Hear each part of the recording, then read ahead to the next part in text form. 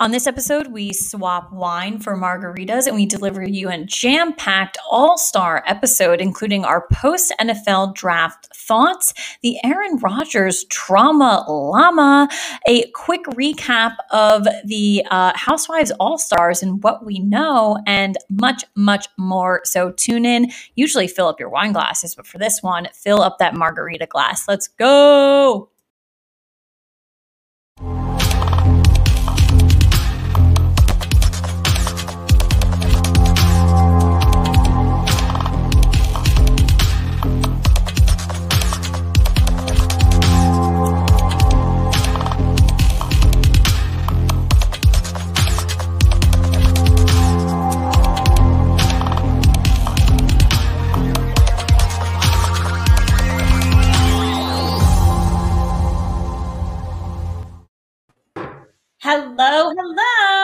Hello, everyone. Literally tweeting right now. Episode, I try to retweet and share on Facebook while the countdown is going, but every single time it's not quick enough. We have to have like a 1 minute countdown. I need more time to like figure my shit out on behind the scenes before we go live. A 1 minute warning to our fans too, like refill your wine. Like go out tonight. Get a marg for Cinco de Mayo. So happy Cinco de Mayo. Happy 158th episode to Katie and myself and to the real football fans of New Jersey community. As we're always happy to get behind the mic, get behind the video camera week after week. We love talking to you guys. We love communicating with you. So we are just so happy that it is episode 158 and it is Cinco de Mayo. I am drinking a margarita tonight. So ooh, get it, girl. Looks. I like the mason jar. Mason jar, super cute. It is like my second one. I had one at dinner, so might get a little tips during the. They are spicy margs too. I know you're a big fan of the spicy marg. So now tell me what makes it spicy. What is it? The flavor of the tequila or what? So it is just the Jose Cuervo, the white tequila or the clear or Blanco tequila. Yeah. So it's just that. The kicker, though, and the secret ingredient is that if you do have a Trader Joe's by you, they make a seasonal beverage called, it's a spicy jalapeno lime juice. Oh, hell yes. It is seasonal and it's very popular. So if you are near Trader Joe's, I recommend you go now and steal it off the shelves. Ooh. And it is, you need nothing else. You mix that with tequila, a lot of ice. Beautiful. Well, I got to tell you, I do have my bar cart right next to me, and I do have a lovely bottle of jalapeno infused tequila. So that is right up your alley. So yes, I'm digging it. Going to Trader Joe's. You have to. It's absolutely delicious. I've seen it. This is the first time actually I'm trying it tonight. But I've seen it for many years, and I love Trader Joe's. It is one of their hot items, though. So again, it flies off the shelf. So, and it's only in the springtime. So, but great addition, great margarita. Pumped about it. All right. So let's go ahead and get into our show this evening. We did ask you for questions across our social media platform. And as always, thank you for participating. And you can ask us questions as we are live on Facebook, YouTube, and Twitter. But we have some pre-canned questions before the show is starting. So we have 5 really, really good ones. Let's get into it. So first one, what new wines have you guys tried recently? And were they good or bad? I have 2. One is funny. It's kind of like it's a wine that I used to drink a lot back in the day, and then I never saw it in stores, and I recently saw it again. I was like, I forgot it existed. I actually found it at the Wegmans by Caitlin and I. And G bless. God bless. God bless. And it's called Red Truck. And I used to, Caitlin remembers. I used to drink it a lot in the day, and it's a red blend. And I think you guys all know I'm a big red blend gal. And I saw it the other day, and I was super excited. It's pretty easy to spot if it is in your local, liquor store. It's a picture of a red truck on the label, and it's really good, and I highly recommend it.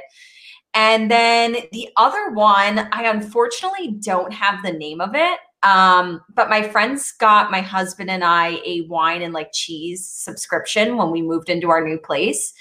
And it was a Pinot Noir. Like one of the bottles that we got was a Pinot Noir. And I love Pinot Noir as well.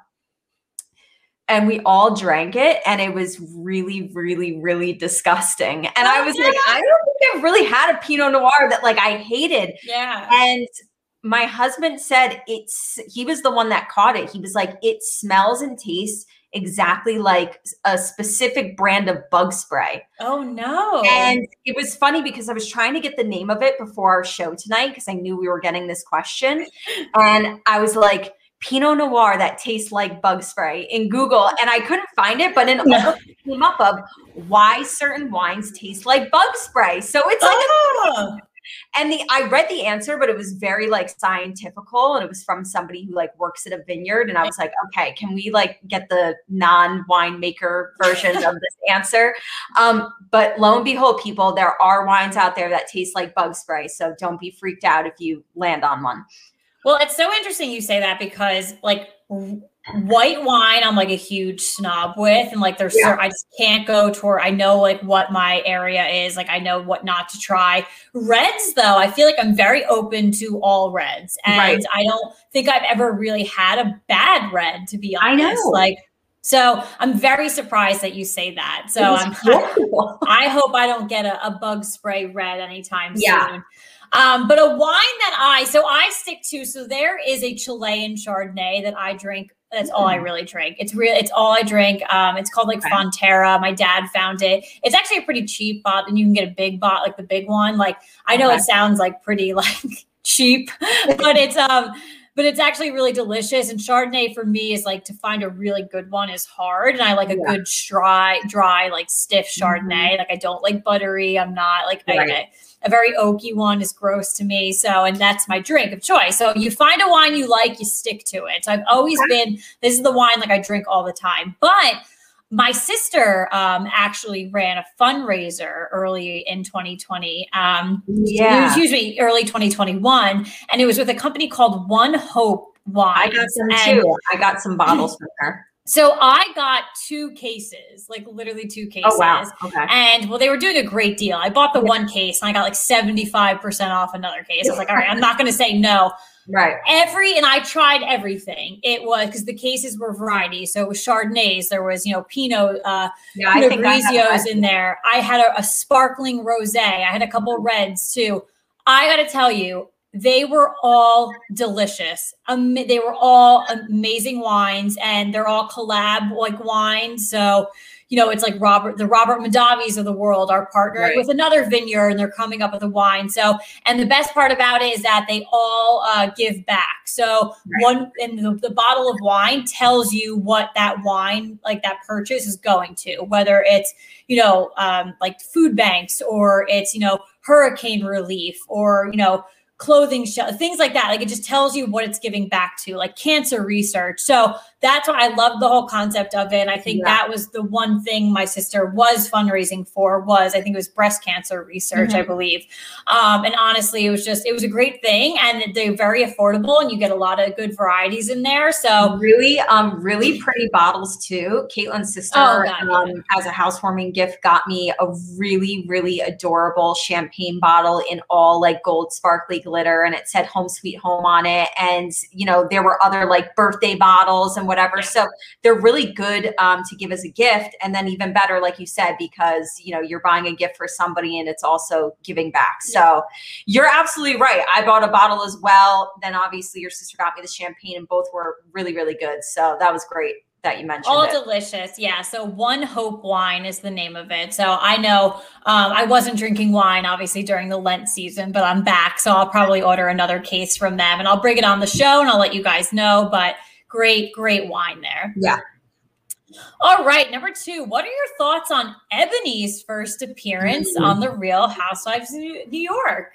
Yeah, we had our Roni premiere last night. Super excited. We did. I'm so excited. I'm so used to like all of our shows being on Wednesdays that like yesterday I was like, oh my God, Roni tonight.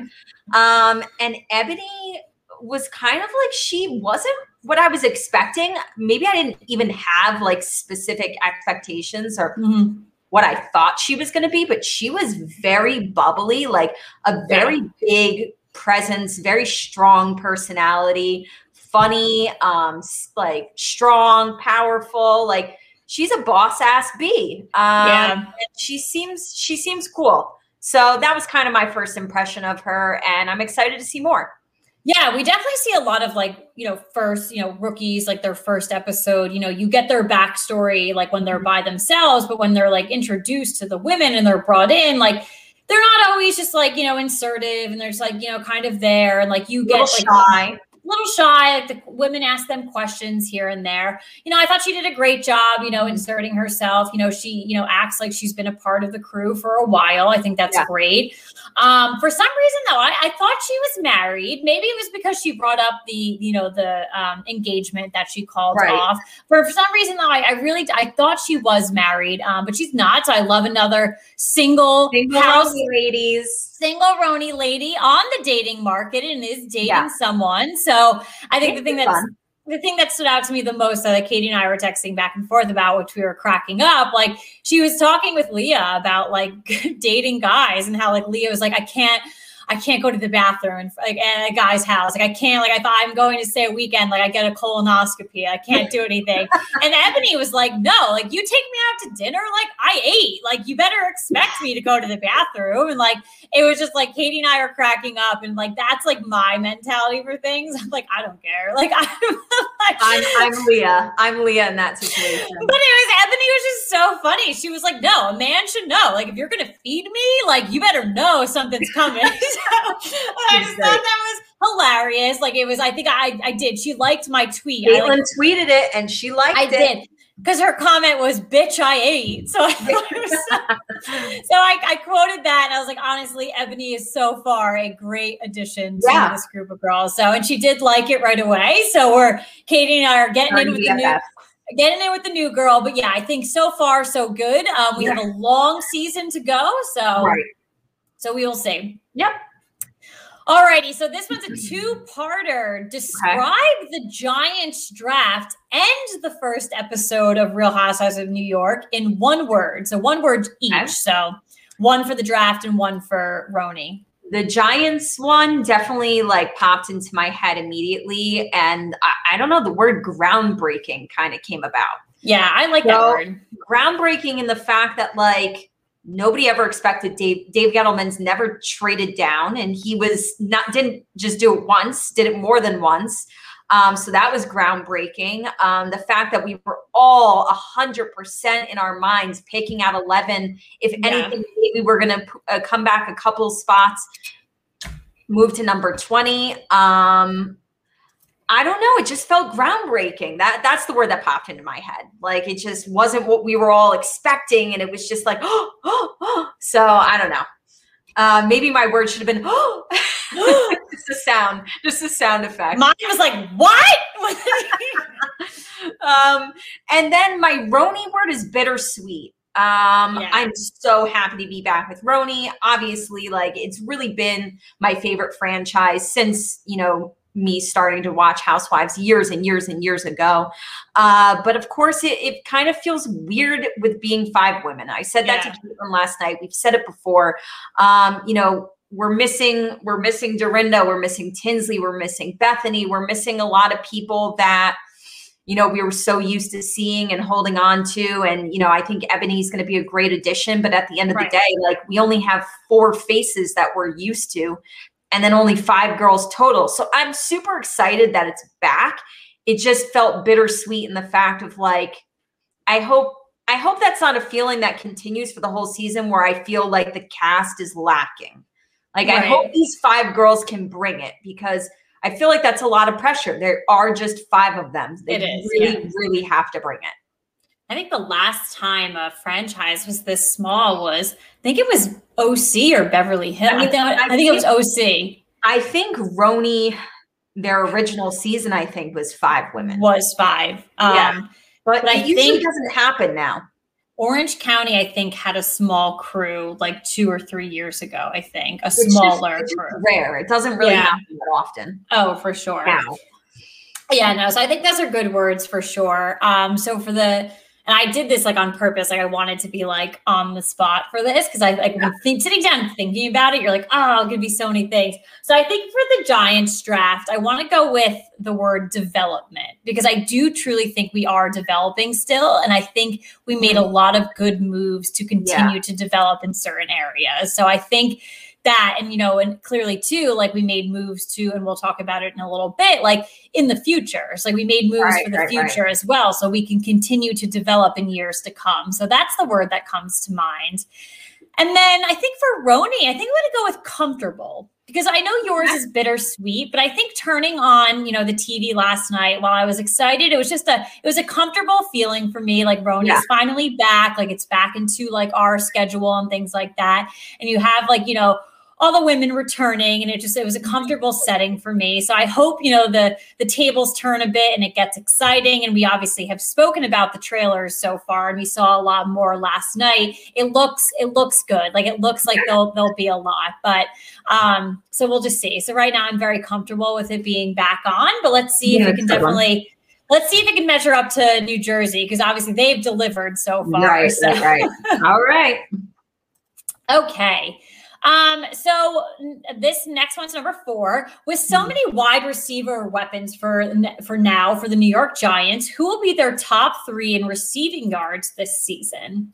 Yeah, well, I don't think this just has to be limited to wide receivers. Obviously, we have Evan Ingram at tight end. We also have Kyle Rudolph at tight end. You have Saquon Barkley. If he's healthy and plays 16 games, he's bound to rack up receiving yards.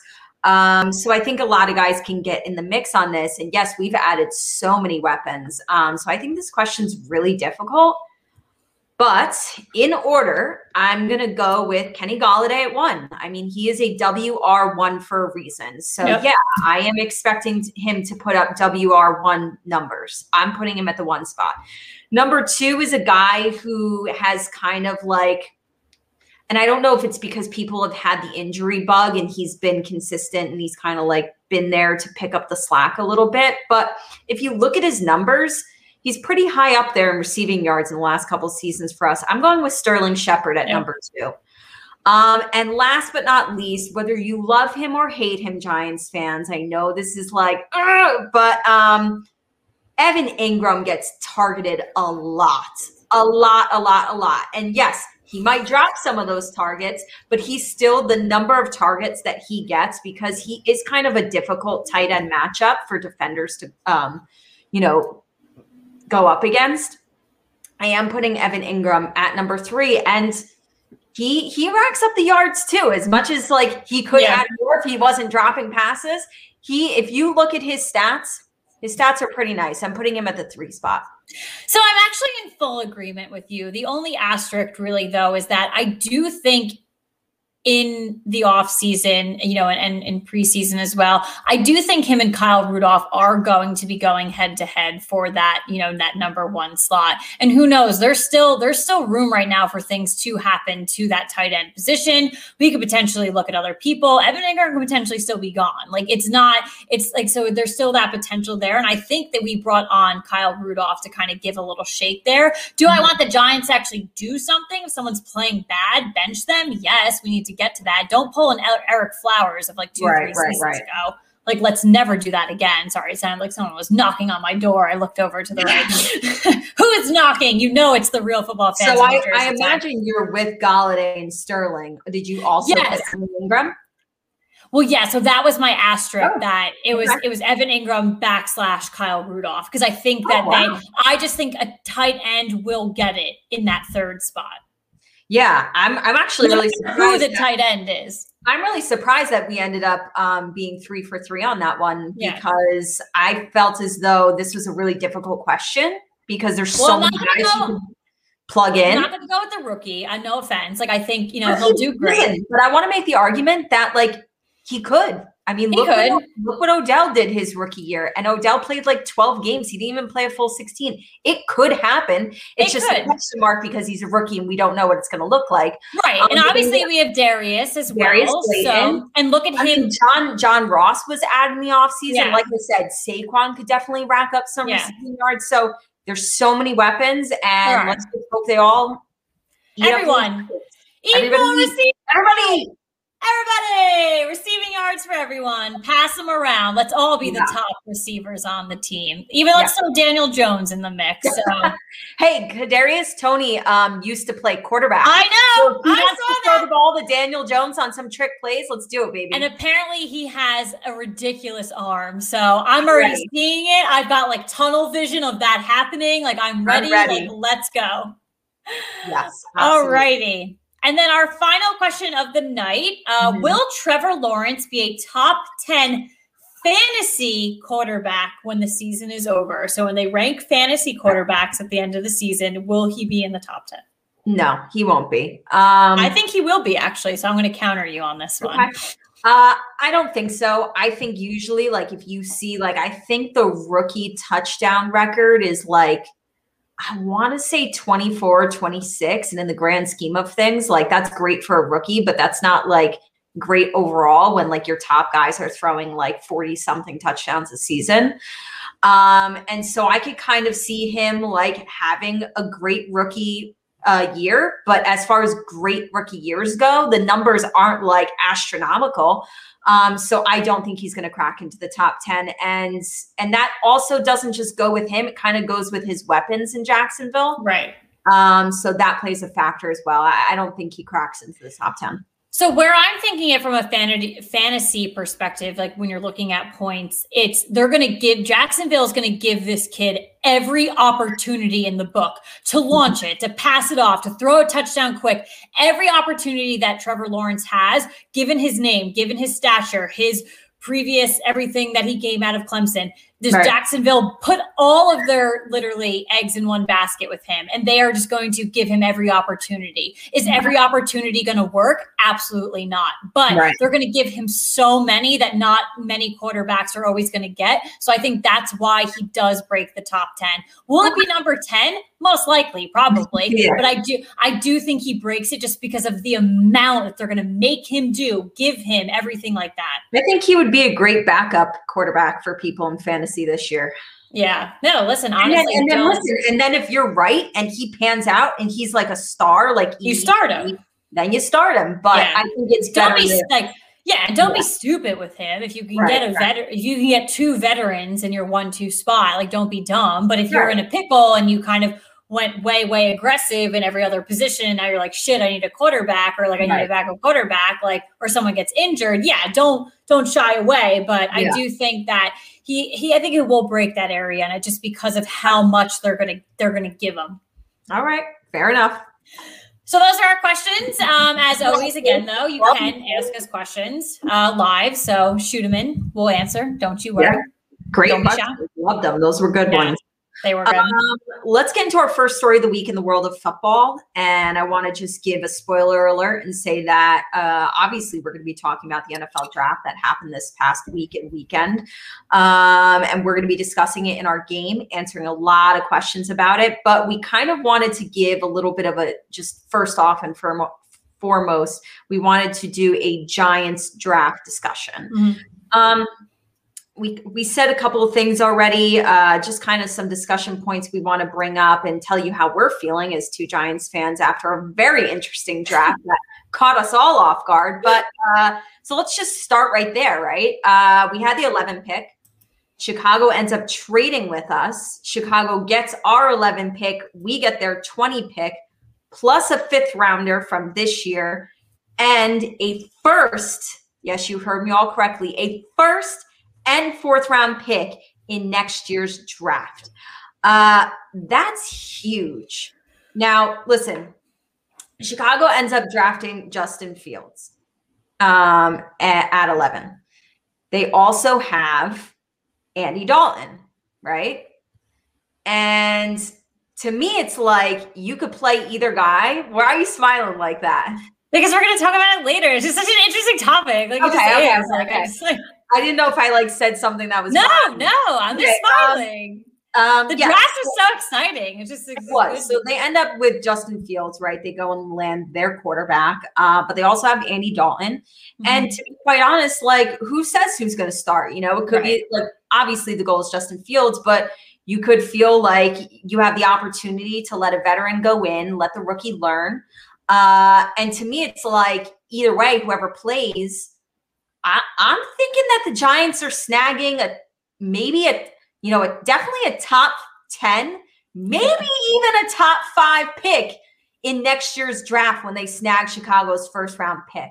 So the fact that the Giants got this, especially and picked up more picks along the way when we didn't have much in this year's draft, and it was great. I really loved it. And then you pair it with who we took at 20, wide receiver Kadarius Toney. And when you package it with him, getting a playmaker, getting one of the best wide receivers in the draft, that was a position we constantly talked about wanting.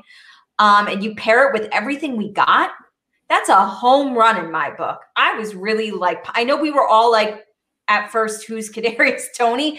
But that's because like we were all looking at 11 and we weren't reading past that. Right. You know what I mean? We didn't have an extensive amount of knowledge about the guys that were going after 11. But when you started to watch it and see and read, and I'm super excited. I'll say more, but I'll let you speak first too. No, so I'm definitely excited as well. I'll definitely admit that at first. So ESPN, like for some reason, like I don't understand why analysts were allowed to tweet out who was picked and what was going on before what was happening on TV. Super annoying. Don't do that. You're really gonna lose like viewers on TV, and like no offense, like I want to watch it on Twitter, like unfollow. Like, I don't want to see the spoiler. Well, that one analyst, the New York analyst, I was like, I stopped looking. I couldn't look at him anymore. He was giving away everything. So, it was giving me so much anxiety because I was reading Twitter, looking at what happened on TV. Like my boyfriend was over and he was like, oh, like I just looked, like they traded, and I was like, what do you mean they traded? What's going on? I definitely had so much anxiety built up that when the anxiety was happening, I missed that they moved to 20. So I did text Katie and she has the receipt. I just thought we didn't have a first round pick anymore. So that's why I was mad. Initially, I was like, well, what the fuck? Like we can't just give up this pick. Like no. So once it was reaffirmed that we moved to 20, right. I did say on the show that I would be comfortable around 18. It actually did work out for us that we moved actually 2 back to 20. Mm-hmm. Once it all happened, so obviously again, like, you're not expecting the certain guy, like you are wondering like who he is, once after settled down and was not sweating anymore. Obviously I am aware of who he is just from playing Alabama, like week after everything like that. Right. He's a Florida kid. Yep. SEC. I do know the stature of him. Obviously it helped me a lot more to read more, to watch more video. The next day was just a lot happier and pleased with the move that we made. So in real time, like I could be like that guy that was filmed in real time when Daniel Jones was picked. Kind of like, so like, you know what I mean? I think I was actually calmer when we picked Daniel Jones, to be honest, as opposed to this draft, because again, it was very chaotic and like, this should be my get it off my chest. Like it was Twitter world and it was ESPN. Like they were battling each other. And I was like, what the hell is going on here? Like, stop, like something needs to stop. Like there was just a lot of anxiety. Yeah. Kadarius Toney, here's a couple of things I just want to say about him once we did do our research and everything like that and learn more about him. Big time playmaker, explosive, hard to tackle. These are all the things. He can return punts. These are all catch the ball. These are all can throw the ball. These are all things that we have read and seen. Big playmaker. That's like the number one. Like he's gonna have your home run hits. And what I loved is a lot of the comparisons I saw. I read more than one article. I think I read more than 2 articles that called him the wide receiver Alvin Kamara. I mean, hello. I read more than one article that described him as Deebo Samuel, which doesn't really surprise me because if his big thing is he's very hard to tackle and he breaks tackles, that's Deebo's game. I mean, Deebo is so dangerous because he just bounces off of tackles. I even saw an old school reference calling him Chad Ochocinco. I love Chad Ochocinco. Really good. I saw Tyreek Hill. I mean, Tyreek Hill and Alvin Kamara and Deebo Samuel. Okay, I'll take it. So everything that I read and saw, loved it. We did more trading. We traded back in the second We traded up in the third. We'll talk a little bit more about those picks. Anything you wish the Giants did differently in this draft? So I think that when the draft initially ended, I was probably on like the bandwagon of like, why didn't we get a lineman? Why didn't we draft a lineman? And I think a lot of people felt that way. Our buddies over at Talking Giants were pretty, flustered about it, and did like good like commentary on like why it was a mistake and things like that. What kind of grounded me and brought me back to earth, though, and gave me confidence in Gettleman, Joe Judge, and every other, management position within the New York Giants and kind of where we're headed, is that we spent a lot of real estate last year on the line. We did. It's time to invest in that real estate and those additions to the team and really trust them and to build on that. So I've heard they really, really, really like Matt Pert. That's a guy that we drafted last year. And I've been hearing it's Matt Pert season, apparently. It's Matt Pert season, baby. It's Matt Pert season. And I'll take it. And listen, we still have guys like Will Hernandez too. Andrew Thomas. Yes. We just got Andrew Thomas. We literally just had a first round pick on Andrew Thomas. Like we got it. So when I read that commentary, it definitely brought me back to earth. And I was like, okay, you know what? I respect that. I truly do. Like we spent a lot of, again, a lot of real estate in the draft and a lot of time building them this season. The Giants were, while it was not a great season record-wise, we did win games that really stood out to us. Our defense was the star of the show, though. I think we also, by the way, on a positive note that I want to bring up, we found our head coach. We did. 100%. That's great. Like we all love Joe Judge. We found our head coach. That's a huge component. We definitely did. And while the defense and Joe Judge were the star of the show, I think the line did make some progress over the season. They did. It just wasn't shown. Especially in the second half of the season. You saw that they grew. Right. So if we give them all the time in the world now, and we're building out weapons for Daniel Jones, a normal off season, a normal camp, a normal OTA. Let's work on protecting now Daniel Jones, protecting his weapons. The defense is good. There's things you definitely have to tweak and fix within the defense, but that's fine. It's minor. We found our mold there. So that's what I originally thought. And I don't have any other really thought I think the Giants had a very solid draft, in my opinion. I was very pleased last year, and I'm very pleased again this year. I think though, as soon as day 3 ended, that was my head scratcher, but I forget who I read this from. So I feel bad not giving credit, but it was a really good grounding experience. Yes, actually let's invest in the guys that we already have. And I like that. I appreciate it. Yeah. As far as things that I wish they did differently, obviously I could agree with you on the whole lineman thing. And then this isn't anything that they could necessarily control, but we were all pumped after everything settled. I think everybody was pumped about the haul that we got from Chicago, plus a weapon in Kadarius Toney. But it did still leave a really bitter taste in my mouth, knowing that the Eagles jumped us to get Devontae Smith. Oh. That really, really pissed me off. I think if it had been any other team that did it, it just feels like typical Eagles fashion. It feels like a typical Eagles-Giants game where we're winning and we're about to win, and in the final seconds they snatch it from us. And they traded with Dallas too. That's what left a sour thing in my throat. And Dallas was the one that gave them that pick. Right. It pissed me off, especially to learn after the fact. It was a well-known fact that came across all of social media. And all over the internet that yes, the Giants were taking Devontae Smith at 11. That was done. Yeah. So to know that the Eagles came up and got our guy, I'm sorry. I know he's a Bama boy, and I know that you're going to root for him regardless of what team he's on. Same with Jalen Hurts and everybody. I'm going to be rooting that he sucks. Yeah. Because that it leaves I'm going to hope that Kadarius Toney is the biggest stud of all time. and makes Devontae Smith look like shit, because that's Honestly, the only thing that's going to like really make me feel better about that. Well, the good thing is that, Devontae Smith is, he's the all-star. He's there. His name is in the spotlight. So with Tony, we're in a good spot where, if you're big into college for him, if you're big into college football and like you're, big into the SEC, you're big into Florida, you understand who he is and things like that. And that's great. He's got his fan base, but a guy like Devontae Smith, he goes to Alabama, everyone knows who he is. And he was a top 10 draft pick. Heisman Trophy winner.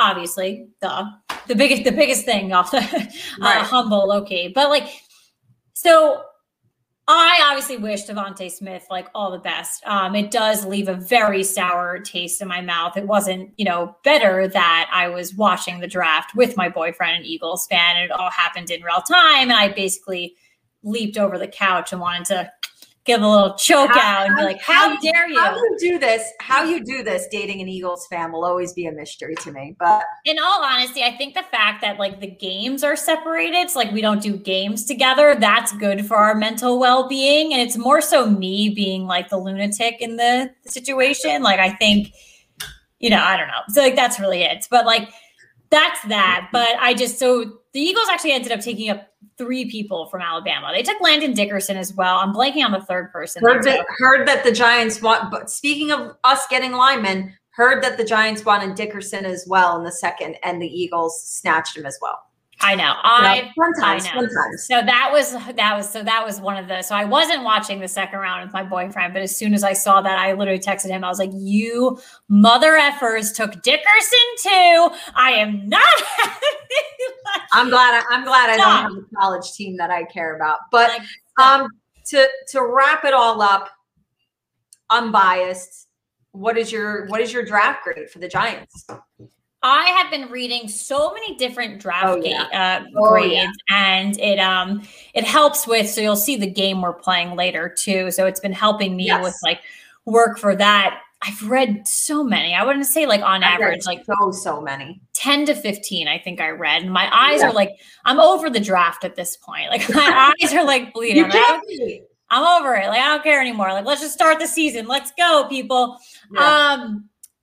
I want to say, if I'm taking my own opinion and being realistic and pulling in from others too, I'm going to go with a B. I think it's very average. I'm very thrilled. If I really wanted to give Caitlin's totally buy everything and just we're the best, I'd probably do a B+, A-, but I have to pull myself in. I have to be realistic. I'm going to go on average. I'm going to give us a B. I think it's not a Wednesday. I think it must be Freaky Friday. I think Caitlin and I have switched bodies. I'm going an A. I really am. And I'm not, listen, I think our viewers know that I am super critical of the Giants. When they suck, I will put it out there that they suck. And I read there was one great article. I think it was from maybe one of the Giants' own websites. And it kind of literally gave an entire laundry list. They pulled all the articles. This is what this website gave us as a grade. This is what they gave us. And so there was probably 20. And I want to say that 90% of them gave us A's. So I agree. I honestly think we got steals in the second and third. With Ojulari. That was a steal. And then we ended up getting cornerback Aaron Robinson. Apparently he was supposed to go 20 picks earlier. Ojulari could have been a first-round selection. He's noted as one of the best pass rushers in the draft. That was another huge, we got a wide receiver and a pass rusher. Those were 2 of our top 3 that you and I said we wanted. I think they knocked it out of the park. I'm super impressed with them. And I sent an article to Caitlin earlier today from Gil Brandt from NFL.com. As far as the agency and the draft, what 5 teams had the best offseason so far acquiring players. And the Giants were in that top 5. So I don't think it's bad at all to just come right out and say it. I think they hit a home run. I think it's an A. Well, now that Katie said A, I will agree with her. All right, good. No, I really do. I'm so pleased with it. I really, really am. Yeah. I mean, there's nothing, I mean, I don't think there's anything bad with like the B grade too. So, because a lot of these like analysts are very, very nitpicky. You can nitpick. You could, it's literally the stuff I read things like, again, to like my eyes bled. And like, it's like, you could literally like nitpick like everything. Like as much as we love football, I couldn't do that for my job. Like literally sit down and like just like, do all of that. Like that's a lot. Like I'm looking at things like high level view. This is where we see it. But overall, all good. I'm happy that it's over. The stress is over and we did it and it's great. And I'm just now we're just like biting our fingernails and we're like, all right, let's go. We need preseason, we need camp, we need everything. Let's go. Like, I'm ready for September. Like, let's do it. So absolutely. Alrighty, we will come back to the draft in a little bit. And it's a draft holistically. So we're talking about every team, not the Giants. Right. But we wanted to give you the latest news on, Aaron Rodgers and all his drama llama, because there's still drama llama going on. So on Thursday, news came out that quarterback Aaron Rodgers is disgruntled with Green Bay, that he has told some people within the organization that he does not want to return to the team. So Green Bay is well aware of the situation. And their president, they had their president, general manager, and head coach fly out on separate trips to meet with Aaron Rodgers, just at, various points during this offseason to kind of, flesh things out, talk about things. So like, you're that much of a diva. They all have to come to you separately and like and first of all, come to you. I'd be like, listen, you play for me. You get your ass in here and we'll talk about it. So Tom Coughlin would have never done this shit. Joe Judge either, probably. So I get very Tom Coughlin vibes from Joe Judge, and I don't think they would not pull this. So Green Bay has also made it known that they're not interested in trading Rodgers anywhere. So they might have to be. I think at this point it might be there. The San Francisco 49ers actually made a call to Green Bay last week about his availability, but general manager John Lynch said that he was quickly, no, like it's not happening and things like that.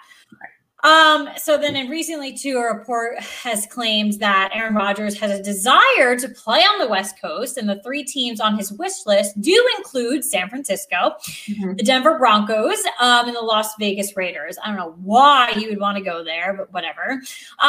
He is a California boy, and listen, he's now engaged to Shailene Woodley, who probably, who people say I look like. So if you watch the show, do I look like Shailene Woodley? Am I engaged to Aaron Rodgers? Apparently. I imagine that she lives in California, probably. Being very active in acting. And I think it's just a West Coast thing. I think he has said like it's a West Coast thing. Yeah. So, there was even a rumor as well. All this like a rumor, right. Drama llama, that he had his team tell San Francisco to come get him before the draft. But Green Bay wasn't budging.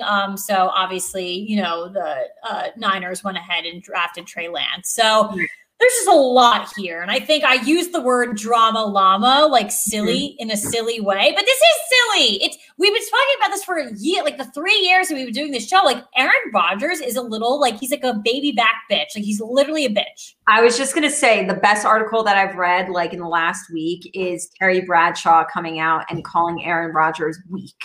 And he's saying, who gives a shit that they like drafted Jordan Love last year? If you know you're the man, if you know you're like the MVP of the league, like this, that, like if you believe in yourself and you have confidence in yourself, who the hell do you care? I don't think he does. Like, I don't think he does have confidence in himself. I think Aaron Rodgers has always been one of the most selfish players in the NFL. It's me, me, me, me, me.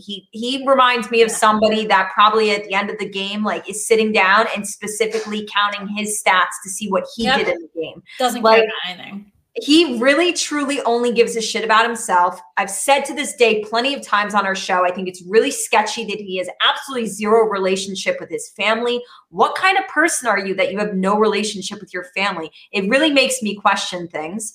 I just don't like this guy. I really, really, really don't like this guy.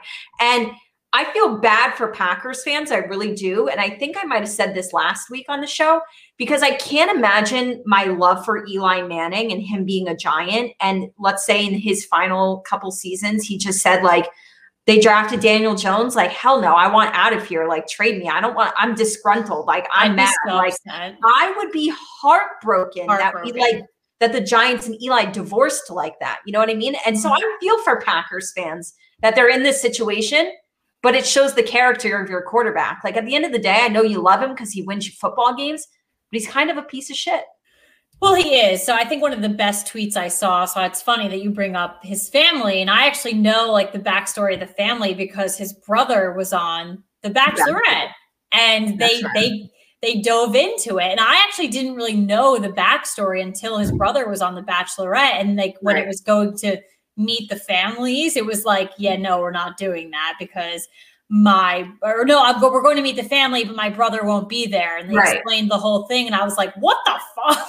This is Aaron Rodgers. I didn't know this happens. Like, that's when I found out about that. But the best tweet I saw was like, Packer fans, like, are you really like that loyal to Aaron Rodgers? This guy divorced his family. He'll leave you in 3 seconds. Like, it's essentially what I said. Like, you're divorcing the Packers. Like, yeah. So yeah. Hey, who knows? It's just so dramatic. Something came out today that he was like jokingly texting his teammates, calling the general manager something. I didn't really get the context of like what he was calling him. Like, you guys can look it up on Twitter. You can literally search Aaron Rodgers.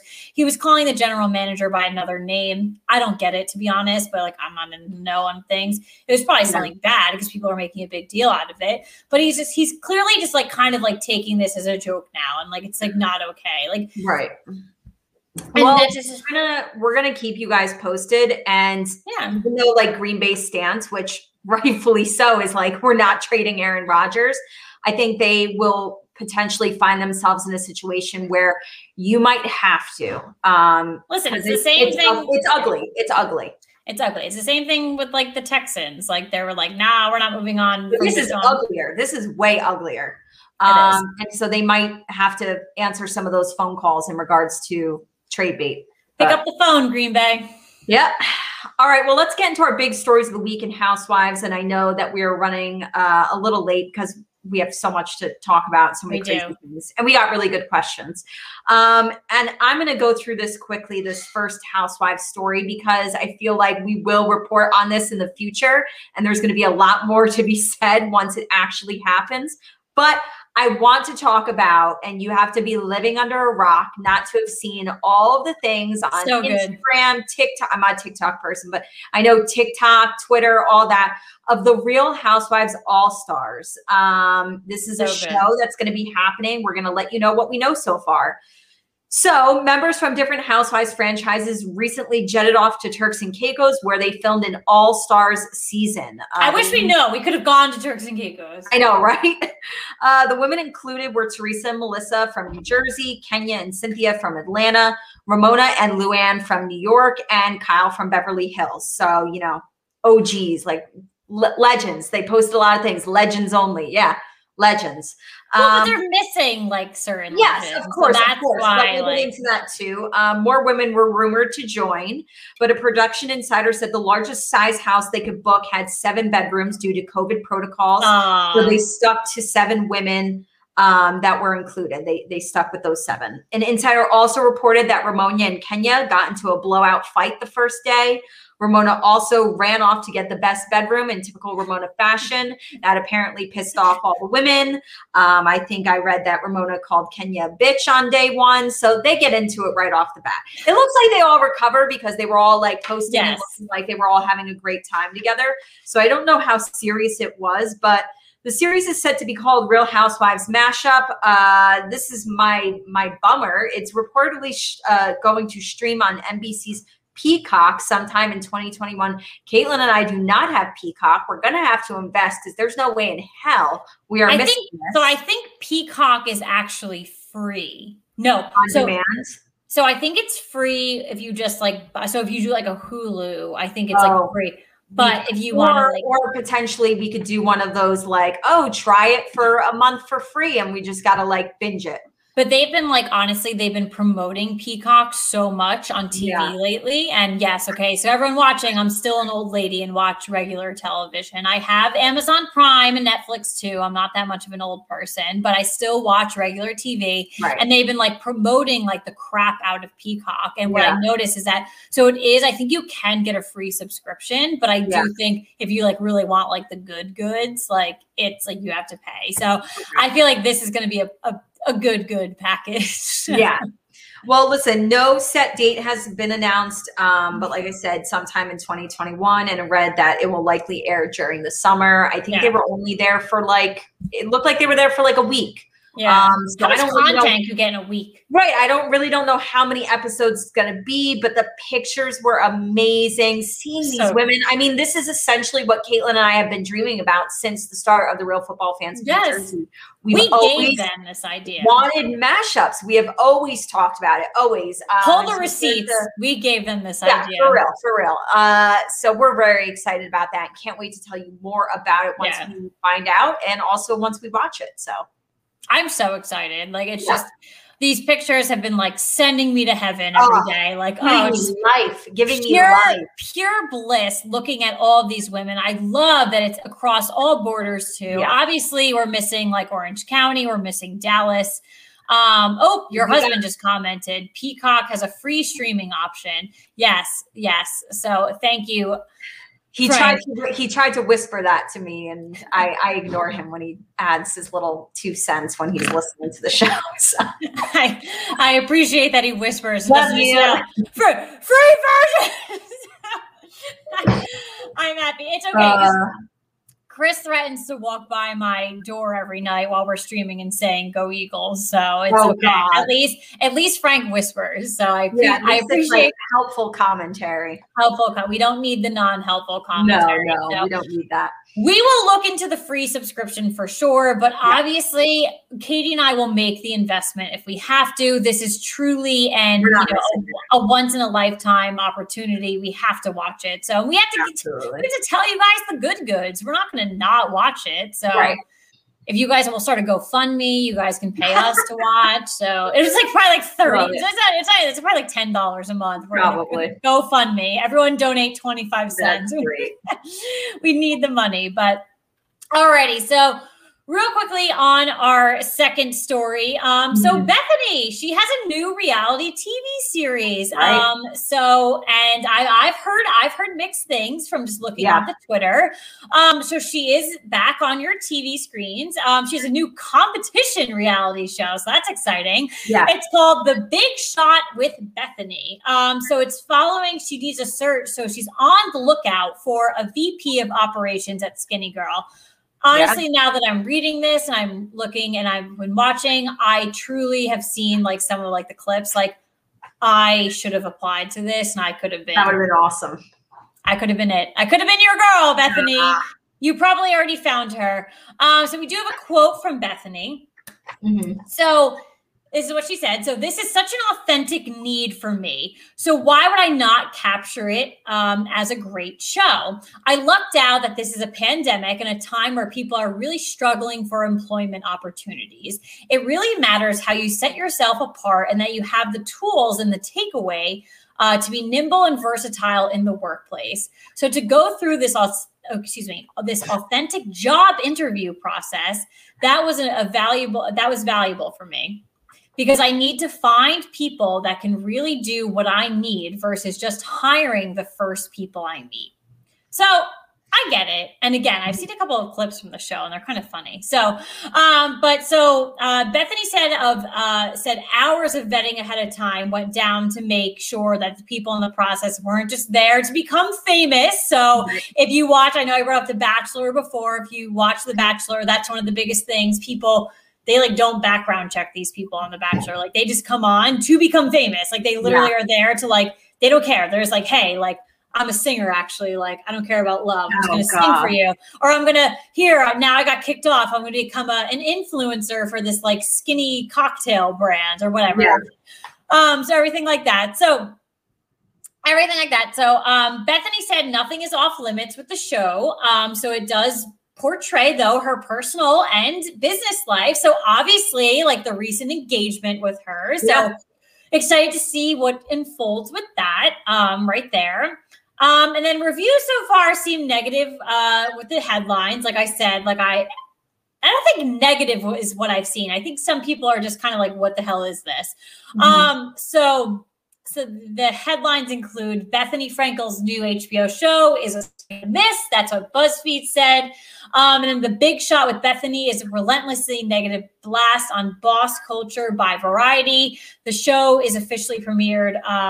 It officially premiered on HBO Max this past Thursday. So I do want to debunk the whole like negative boss culture thing. I think Bethany would be a phenomenal boss. And we've seen her on Real Housewives of New York. We've seen her. She's had one-off shows on Bravo. She, is now entering this one. She's been on Shark Tank. I follow her on social media. In no way, shape, or form do I think she represents a negative boss culture. I do not think that. I truly believe that she is a good boss. And if she's hiring a vice president of operations for Skinny Girl, I think she's hiring the right person. And I want people to understand too, that Skinny Girl, I'm pretty sure is a publicly traded company, and it might be. So that, well, even if they're not publicly traded, they still have a board of directors. So it's not just Bethany picking this person. Right. She has a board and she has like mentors that are helping her pick this too. So it's not just up to Bethany. So this is Caitlin putting on her business cap and sharing the realistics with the real world right now. So maybe on the show, like all you guys see is like her and like portraying this or like acting, like whatever. But like, there are other people that come into the decision on this. And I do think at the end of the day, she would be a good boss. So, but what I've been seeing, it's not, those negative headlines are not what I've been seeing on Twitter. I saw like some kind of like a funny commentary, like they were trying to like set up like a social media stream for something, which I don't think a vice president of operations should be doing really. And listen, I work in social media. I'm not shitting on my own job. But like, if you're a vice president or something, like, that shouldn't be like in your job description. But like, that was one of like the clips that I saw, which is like super weird. And like, I don't know. So I think like what I've been seeing on Twitter is people that they think it's just kind of like a weird show. Yeah, listen, my quick take is, whether it was Bethany, Michael Strahan, friggin' Tom Call, whoever it was, whoever I love, just the concept of the show is not really a show that I think that I would watch. It's not really something I'm interested in. Would love to see Bethany on TV again, but I'm more interested in her personal life rather than the business side of things. It's just the format of the show is just not a typical show that I would watch. So regardless of the fact that it's Bethany, it's going to be a no watch for me. All right. Well, let's get into our game for the night. This is draft related. As we told you, we are doing a game called Draft Day 2021, the good, the bad, and the ugly. We got 10 questions. We'll keep it rapid fire, but we definitely wanted to address what everybody did in the draft and what our general thoughts were. I think it was a great one. We knew it was going to be a great one. Let's dive right into it.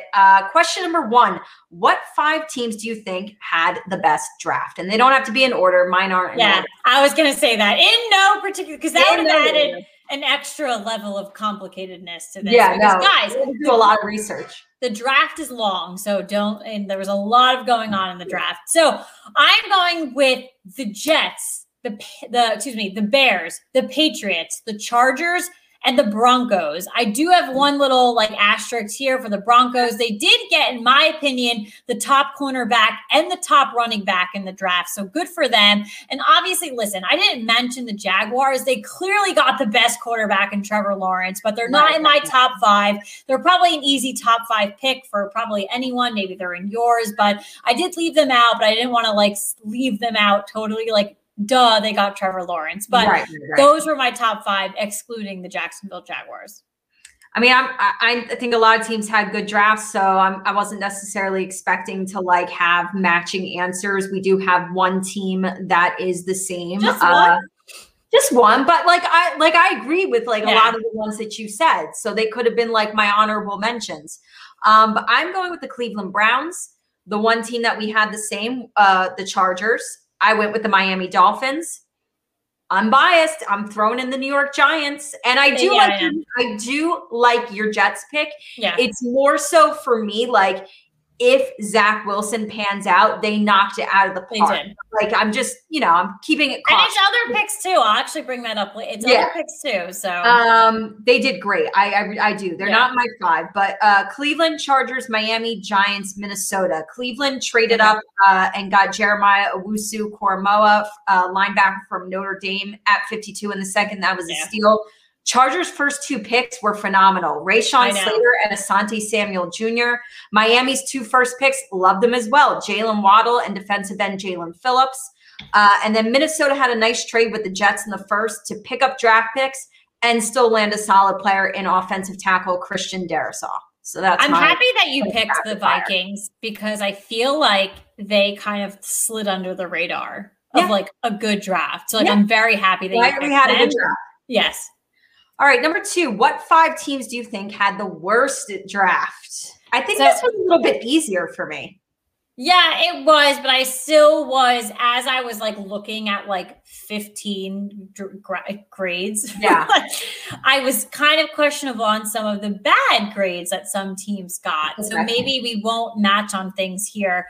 Okay. So I went with the Texans, the Packers, Seattle, the Cardinals, and the Raiders. So pointing out specifically, so for Seattle, they did take a wide receiver in the second. Only 3 picks.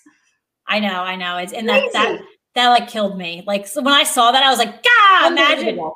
So they did go with a wide receiver in the second round. So I do want to point that out. And I'm blanking on the individual, so I apologize for that. But apparently he's a guy like that would fit in like a DK Metcalf that Seattle can mold and they can turn into a superstar and like really good. But let's not forget all of the off-season drama with Russell Wilson and that he needs a line. And if you don't have a line, your quarterback's not throwing to your wide receiver. So I don't trust this pick in that this kid will pan out in Seattle when who knows what's going to happen in Seattle? What's panning out in Seattle? We don't know. Right. And then for the Cardinals, I think that might be eyebrow raising for some people with me. But where I see it is that they took another wide receiver. They didn't need another wide receiver. They even tweeted out in the first round because people wanted them to take a wide receiver in the first round. They tweeted out, why do we need a wide receiver when we have DeAndre Hopkins? They literally took a wide receiver in the second round. Why did you tweet that out? Like, why did you tweet that out? Like, don't tweet that out. But where I'm looking at is that you have DeAndre Hopkins. I'm forgetting who they just signed in free agency. They brought us someone really good. You have Kyler Murray, who you have to pay in like a year or two. Was it AJ Green? They brought in AJ Green, right? Is it him? They did just bring someone that they're going to have to pay regardless. They're going to have to pay regardless. So why don't you focus on this draft and throw everything into the draft for a couple of guys that you're not going to have to pay for X amount of years? Right. They are so totally screwed in 2 seasons when they're going to have to pay so many people and they're going to have no money, no cap space, nothing. This was the draft that they had to throw everything into, and they didn't, in my opinion. So that's why I gave them a bad draft pick. All right. Well, we have 3 out of the 5 same teams. So we are on the same page. I'm going with the Houston Texans, the Las Vegas Raiders, Seattle Seahawks, New Orleans Saints, and the Pittsburgh Steelers. Yeah. So the Saints I saw on a lot of things. Yeah. That was one of the ones that I kind of struggled with. I only have a couple of quick comments, not even about all 5, but I did say that Houston did not have a first or a second round pick because of the Laramie Tunsil trade. And then their first pick was Stanford quarterback Davis Mills in the 3rd. So that was kind of like, oh, you're finally there. And like you took a quarterback. I don't know. The Raiders picked Alabama offensive tackle Alex Leatherwood. No offense, but I thought that was way too early at pick number 17. New Orleans, in my opinion, I feel as though they wasted a 4th round pick picking quarterback Ian Book from Notre Dame. You've got Jameis. You've got what's his face. I'm bringing him up later. I thought it was a good pick. No, I don't like that pick. I don't like that. I do like it. You just didn't like. I don't know. I felt like if you really wanted to take a quarterback, maybe get in the mix earlier. I don't know. Didn't like it. All right. Question number 3. What was a first round pick that you loved? So I really couldn't pick between I had two here, and I couldn't pick between the two of them. So I'm going with Kwity Paye to Indianapolis and also Penny Sewell to Detroit. So I'm thinking about the Colts and the Lions here with two new quarterbacks. Obviously, Paye is a defensive player. So, but if you're molding in Carson Wentz into a Colts team that is on the rise, doing pretty well. So bringing in a brand new defensive player with a new quarterback that's going to mold with the offense. So you want your defense to be strong. I love that pick for them for sure. And then Penny Sewell to the Detroit Lions. So is Jared Goff a new quarterback in the NFL? No, but he's brand new to a shitty Detroit Lions team. So adding in a solid lineman there, I love that pick for them. So these were two picks that I truly did like for these two teams in the first round. I went with two answers as well. I have a theme to mine. I'm going with two offensive tackles. I agree with you. Penny Sewell going to Detroit at 7. I don't think they were expecting to see him there at that point. And honestly, like as soon as he went, all anybody could say was all pro. He's going to be an all pro. He's going to be an all pro. Without a doubt, he's going to be an all pro. That to me is like, that would be music to my ear. So that was great for Detroit. And then I'm also going with offensive tackle Rashawn Slater. That was somebody I thought maybe the Giants would take at 11 before we traded. Ends up going to the Chargers at 13. So I think that was a nice spot. You got a young quarterback as well. Love those two picks. Number 4, what was the most head-scratching pick of round 1? I want to go with cornerback Eric Stokes to the Packers. I agree with that. I'm still wondering why they're not. And if they're all like, we're not trading Aaron Rodgers. And why are you not giving him weapons? I don't understand it. Like, so why do you go cornerback round 1? So again, like if you're really sold on him when he was also just a name that I didn't really see that much, like necessarily going in the first. I don't know. Yeah, there was definitely other ones because we did see a lot of dropping this draft. To good teams. I won't like shit on anyone that dropped because they actually fell to very good teams. Like it was good fits, but that was just definitely a head scratcher for me. Yeah. I kind of mentioned it before. I went with offensive lineman Alex Leatherwood to Vegas at 17. Too early. I know a lot of people had the Raiders on their worst draft grades and I think that plays a part in it because he was just taken too early. If that's your guy, that's fine. But like, trade back, do something. John Gruden, I don't take offense. John Gruden and Mike Mayock do some weird ass things in the draft. They are weird. They are strange. They do not go by the book.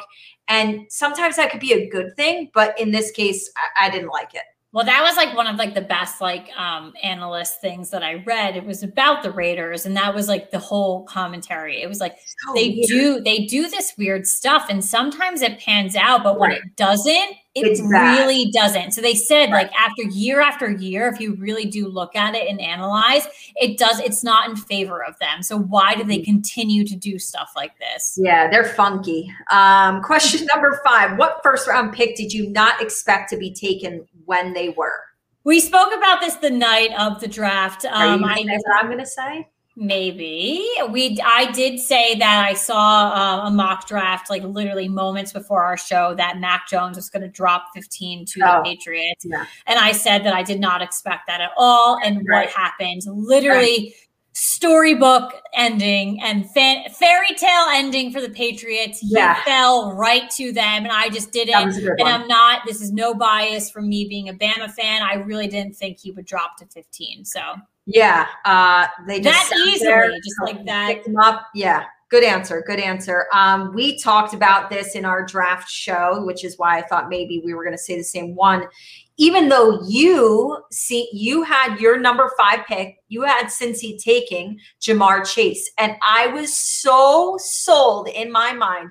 I could not be convinced otherwise that they were taking Penny Sewell. Like, I was like, I don't care if it reunites Joe Burrow and Jamar Chase. They've got to be batshit crazy if they don't take Sewell. Thank you. Honestly, we might be looking back at this pick in a couple seasons and could potentially be saying like Jamar Chase is a good player, but wow, look at Penny Sewell. Like they should have taken him. I thought I said it on the show. Surprised. It'd be a huge mistake. And I know we were like, it could be a very big mistake. I think it's going to be. I was very surprised. Yes. Number 6, what first round pick, player who was in attendance at the draft gets your vote for best dressed? I gotta go with Jalen Waddle. He just looked phenomenal. Okay. A lot all white, right? No, so he was in a black. It was like a black, like kind of pattern almost, or maybe it was like a charcoal gray. Yeah, and then he had the glasses. He just looked phenomenal. He wore the sunglasses. I loved how a lot of people on Twitter pointed out that a couple of guys wore the sunglasses. Like a lot of guys were like, "We're so happy that sunglasses indoors are back now," because it's a draft thing to wear sunglasses. So obviously, last year we didn't get that feeling because it was remote, but we got it back this season. I just thought he looked great. I thought a lot of the Bama boys looked good. Like Devontae Smith looked so going cute. with the Bama boys because I said Devontae Smith. He looked so darn cute. I even texted Caitlin during the draft and said he looks sharp. Come to find out when after the fact that his suit was actually, they're calling it a robe, but it had a little tie thing. Well, where it tied like a robe, which I didn't realize, but such a cutie. Cool. It's different. And he looked really, really sharp. He looked so cute. I love him. Number 7, when the Giants found themselves on the clock at number 20, who did you think the pick was? I don't think any of us thought Kadarius Toney. I did not. And I don't have a specific name. I just truly thought we were going to take an offensive lineman. At that point, I really thought it was going to be a lineman because, Dickerson was still on the board. Obviously, he was a second-round pick, but we were 20, so he was there, and there was other guys there, and I don't know. I really thought linemen. So I can't really, offensive linemen, who are those who are nitpicking, listening to us. I can't give a name. I just really, position-wise, that's really what I thought it was. I was 100% convinced that it was Kwity Paye. Because I read mock drafts that had us taking Kwity Paye at 11. I know. So he was still there. It's funny. Need a pass rusher. I was like, it's 1,000% Kwity Paye. So I was surprised, but happily surprised. And I'm very excited to have Kadarius Toney for sure. Oh, absolutely. Number 8, what were 3 picks you loved on day 2? And day 2 included the 2nd and the 3rd round. All right, so I'm going with Jackson Carman to the Bengals. So he is an offensive tackle out of Clemson. So he is, SEC boy. Another SEC boy. So I think he's Clemson. I could be wrong, but I think he's Clemson. But whatever, go best. But regardless, protecting Joe Burrow. That's the most important thing. Yeah. Why it took you to the 2nd round. And I am going with Azeez Ojulari to the Giants. I think that was a huge pick for us. Loved it. Absolutely loved it. Such a steal. Amazing. Such a steal. And then I'm going to go with Elijah Moore to the Jets. So wide receiver wide receiver out of Ole Miss. Obviously, another player that I'm very familiar with. I hate Ole Miss. I love that Eli went there and was successful, but I hate Ole Miss. Obviously, huge rival to Alabama. So I obviously know what Elijah Moore is capable of.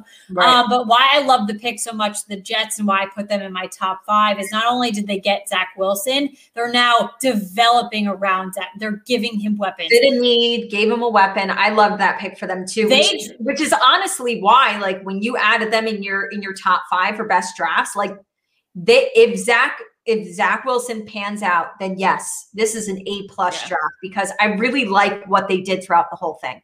But they picked around him specifically including that pick. But when they drafted Sam Darnold, they didn't do anything after that. There was nothing. It was radio silence. Right. They actually did stuff. To try, they did stuff in this draft, and I think that's, to me, was impressive. And Elijah Moore was very impressive. Yeah. All right. Day 2, 2nd and 3rd round. My 3 answers just have a theme, and it's the fact that these guys went later. They could have gone earlier. Yeah. That's my theme. So my 3 players, I'm going with Oklahoma center Creed Humphrey to Kansas City. That's a good one. 63. He was actually the 2nd to last pick of the 2nd round. I went with Florida State cornerback Asante Samuel Jr. to the Chargers at number 47. And I'm going with Georgia linebacker Azeez Ojulari to the Giants at number 50. I was so excited about that pick. Yeah, it was honestly very excited. God, that was the one where you jumped off the couch and you were like, yes, hell yeah, good stuff. But But yeah, no, that the one with Kansas City, I think that was a good pick too. It's so funny because like Katie and I were texting too, like, God, like leave us alone, Kansas City. Like you don't need anyone else. Right. They shouldn't even allow the draft. Because they had a good draft. Like I had some people I saw some people give them an A, and I was like, damn it, like stop. Like you don't need, like leave us alone. Yeah.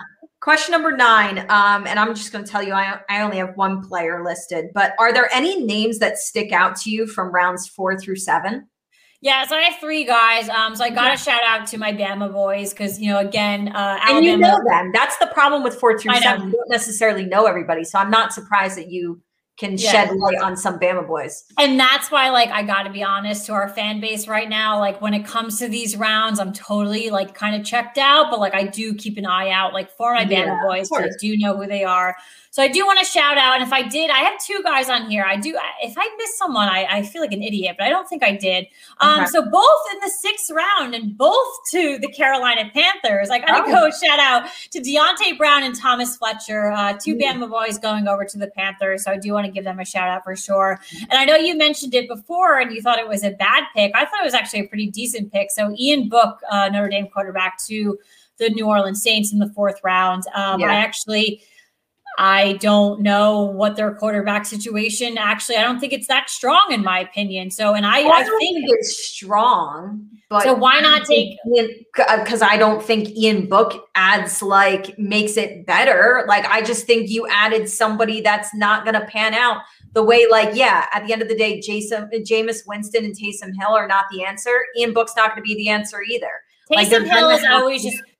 Taysom Hill's always going to be with the organization. That's it. I've honestly, that's something that I'm literally like at the hill I'm going to die on is that Taysom Hill, the hill I'm going to die on, is that he is literally just going to be there and he's going to be that option for them. And he's not going to move on. He doesn't have the balls to move on to another organization. Yeah, and because he's not going to be like ever a starting quarterback. No, and nor is another team going to pick him up because I think the Saints have really developed what they have with him. And is Jameis the answer? No. So why not? If the 4th round, I don't think Ian Book is a bad quarterback. Because I still like the 4th round. Like I feel like you could still get some really good dudes. You're not wrong, but I don't think they did bad before him. And what else? I'm looking at the Saints team, who's a phenomenal team. Who did you really lose? You lost Drew Brees. That's it. I know it's a big loss, but like, So I don't mind. I like that pick. I liked it for them. All right. Well, one name really stands out to me, and I actually I happen to be catching it on TV, paying attention 4 through 7, and I called it right before it happened, and I thought, wow, phenomenal pick. I'm going with UNC running back Michael Carter to the New York Jets. Wait, 4th round, number 107. Again, giving a lot of credit to the New York Jets, adding another offensive weapon. You know what my favorite thing about this is? People always poo-poo taking a running back in the 1st round. And I understand you can hear both sides of that argument, right? Worked out for us. It just depends on the player. Michael Carter, a lot of people had him rated as the 3rd or 4th best running back. Everybody had him in their top 5. So if you need a running back and you need some offensive weapons, and you landed him in the 4th round. Yeah. Kudos to the Jets. Honestly, that was a phenomenal pick. And that is a pick, like I just said, like the 4th round. I still like the 4th round. Like you can get guys. Yeah. I thought that was an A+ pick for them. It really was. And again, just touting the Jets as much as it kills me. Cause we don't, whatever. That's all right. It's whatever. They need it. I do love the pick too, because now 2 Michael Carters are going to the Jets and they are both teammates, and the Twitter exchanges between the 2 of them have been absolutely hilarious. So I think, what are the odds? Obviously one of them is Michael Carter II, and the other one is just Michael Carter, but so the jerseys will look a little funny. So it'd be Carter 2, Carter 1, but or just Carter, but I absolutely thing 1 and thing 2. Thing 2, but you absolutely love it. So I love to see that. It was really funny. So yeah. And then last but not least, question number 10, which 1st round quarterbacks will start week 1 of the 2021 season? All right. So I'm going with Trevor Lawrence, Zach Wilson, and I'm going to round it out with Justin Fields. I went with Trevor Lawrence and Zach Wilson, and I put parentheses, maybe Justin Fields, because I think he's going to start. I think You do. I don't think you don't. I think you do have a great opportunity to like start the veteran and like, and when I say start the veteran, I mean maybe for like 3 or 4 games. Why trade up to not start? I know. But hear me out. Like, I mean, we took Daniel Jones at 6. He didn't start right away. We had Eli Manning, and I know Eli Manning that's different. But factual. But I think unless Justin Fields like looks unbelievable in like camp and preseason, and he could, I think they're gonna go starting the veteran route. Right. And I think for a couple of games they're gonna let Andy Dalton take things, and then Justin Fields will come in. Yeah, all right, that's fair. Phenomenal game. Love the draft. What a good one. Oh my God. I think I'm over it though. I think I'm over the draft of this. I need to take like a week vacation from the draft talk though. Girl, but I am ready for 2022 draft when we got Katie, first round picks, baby. Let's go. I'm ready to. I'm gonna read my mock drafts right now. I was just about to say that. Like someone did post like a 2022 mock draft already, and I literally like it sent me to the grave. Hilarious. It sent me to the. I couldn't do it. I couldn't do it. Like pump the brakes. But alrighty, it is that time of the night where we get it off our chest. Positive, negative, football, housewives, wine, margaritas, because it's Cinco de Mayo. Why don't you go ahead and kick us off? Yeah, last night was the Roni premiere. Almost even more enjoyable was a full cast. All the women from Roni were on Watch What Happens Live last night, right after the episode with Andy. And I just want to fill you in on like the couple of juicy tidbits if you didn't watch it. Tidbits. There was some juicy stuff. So if you missed out, I'm filling you in on some good stuff. They played a really fun game where they asked questions, and Ramona was asked if, you know, that opportunity presented itself, would you have sex with Mario?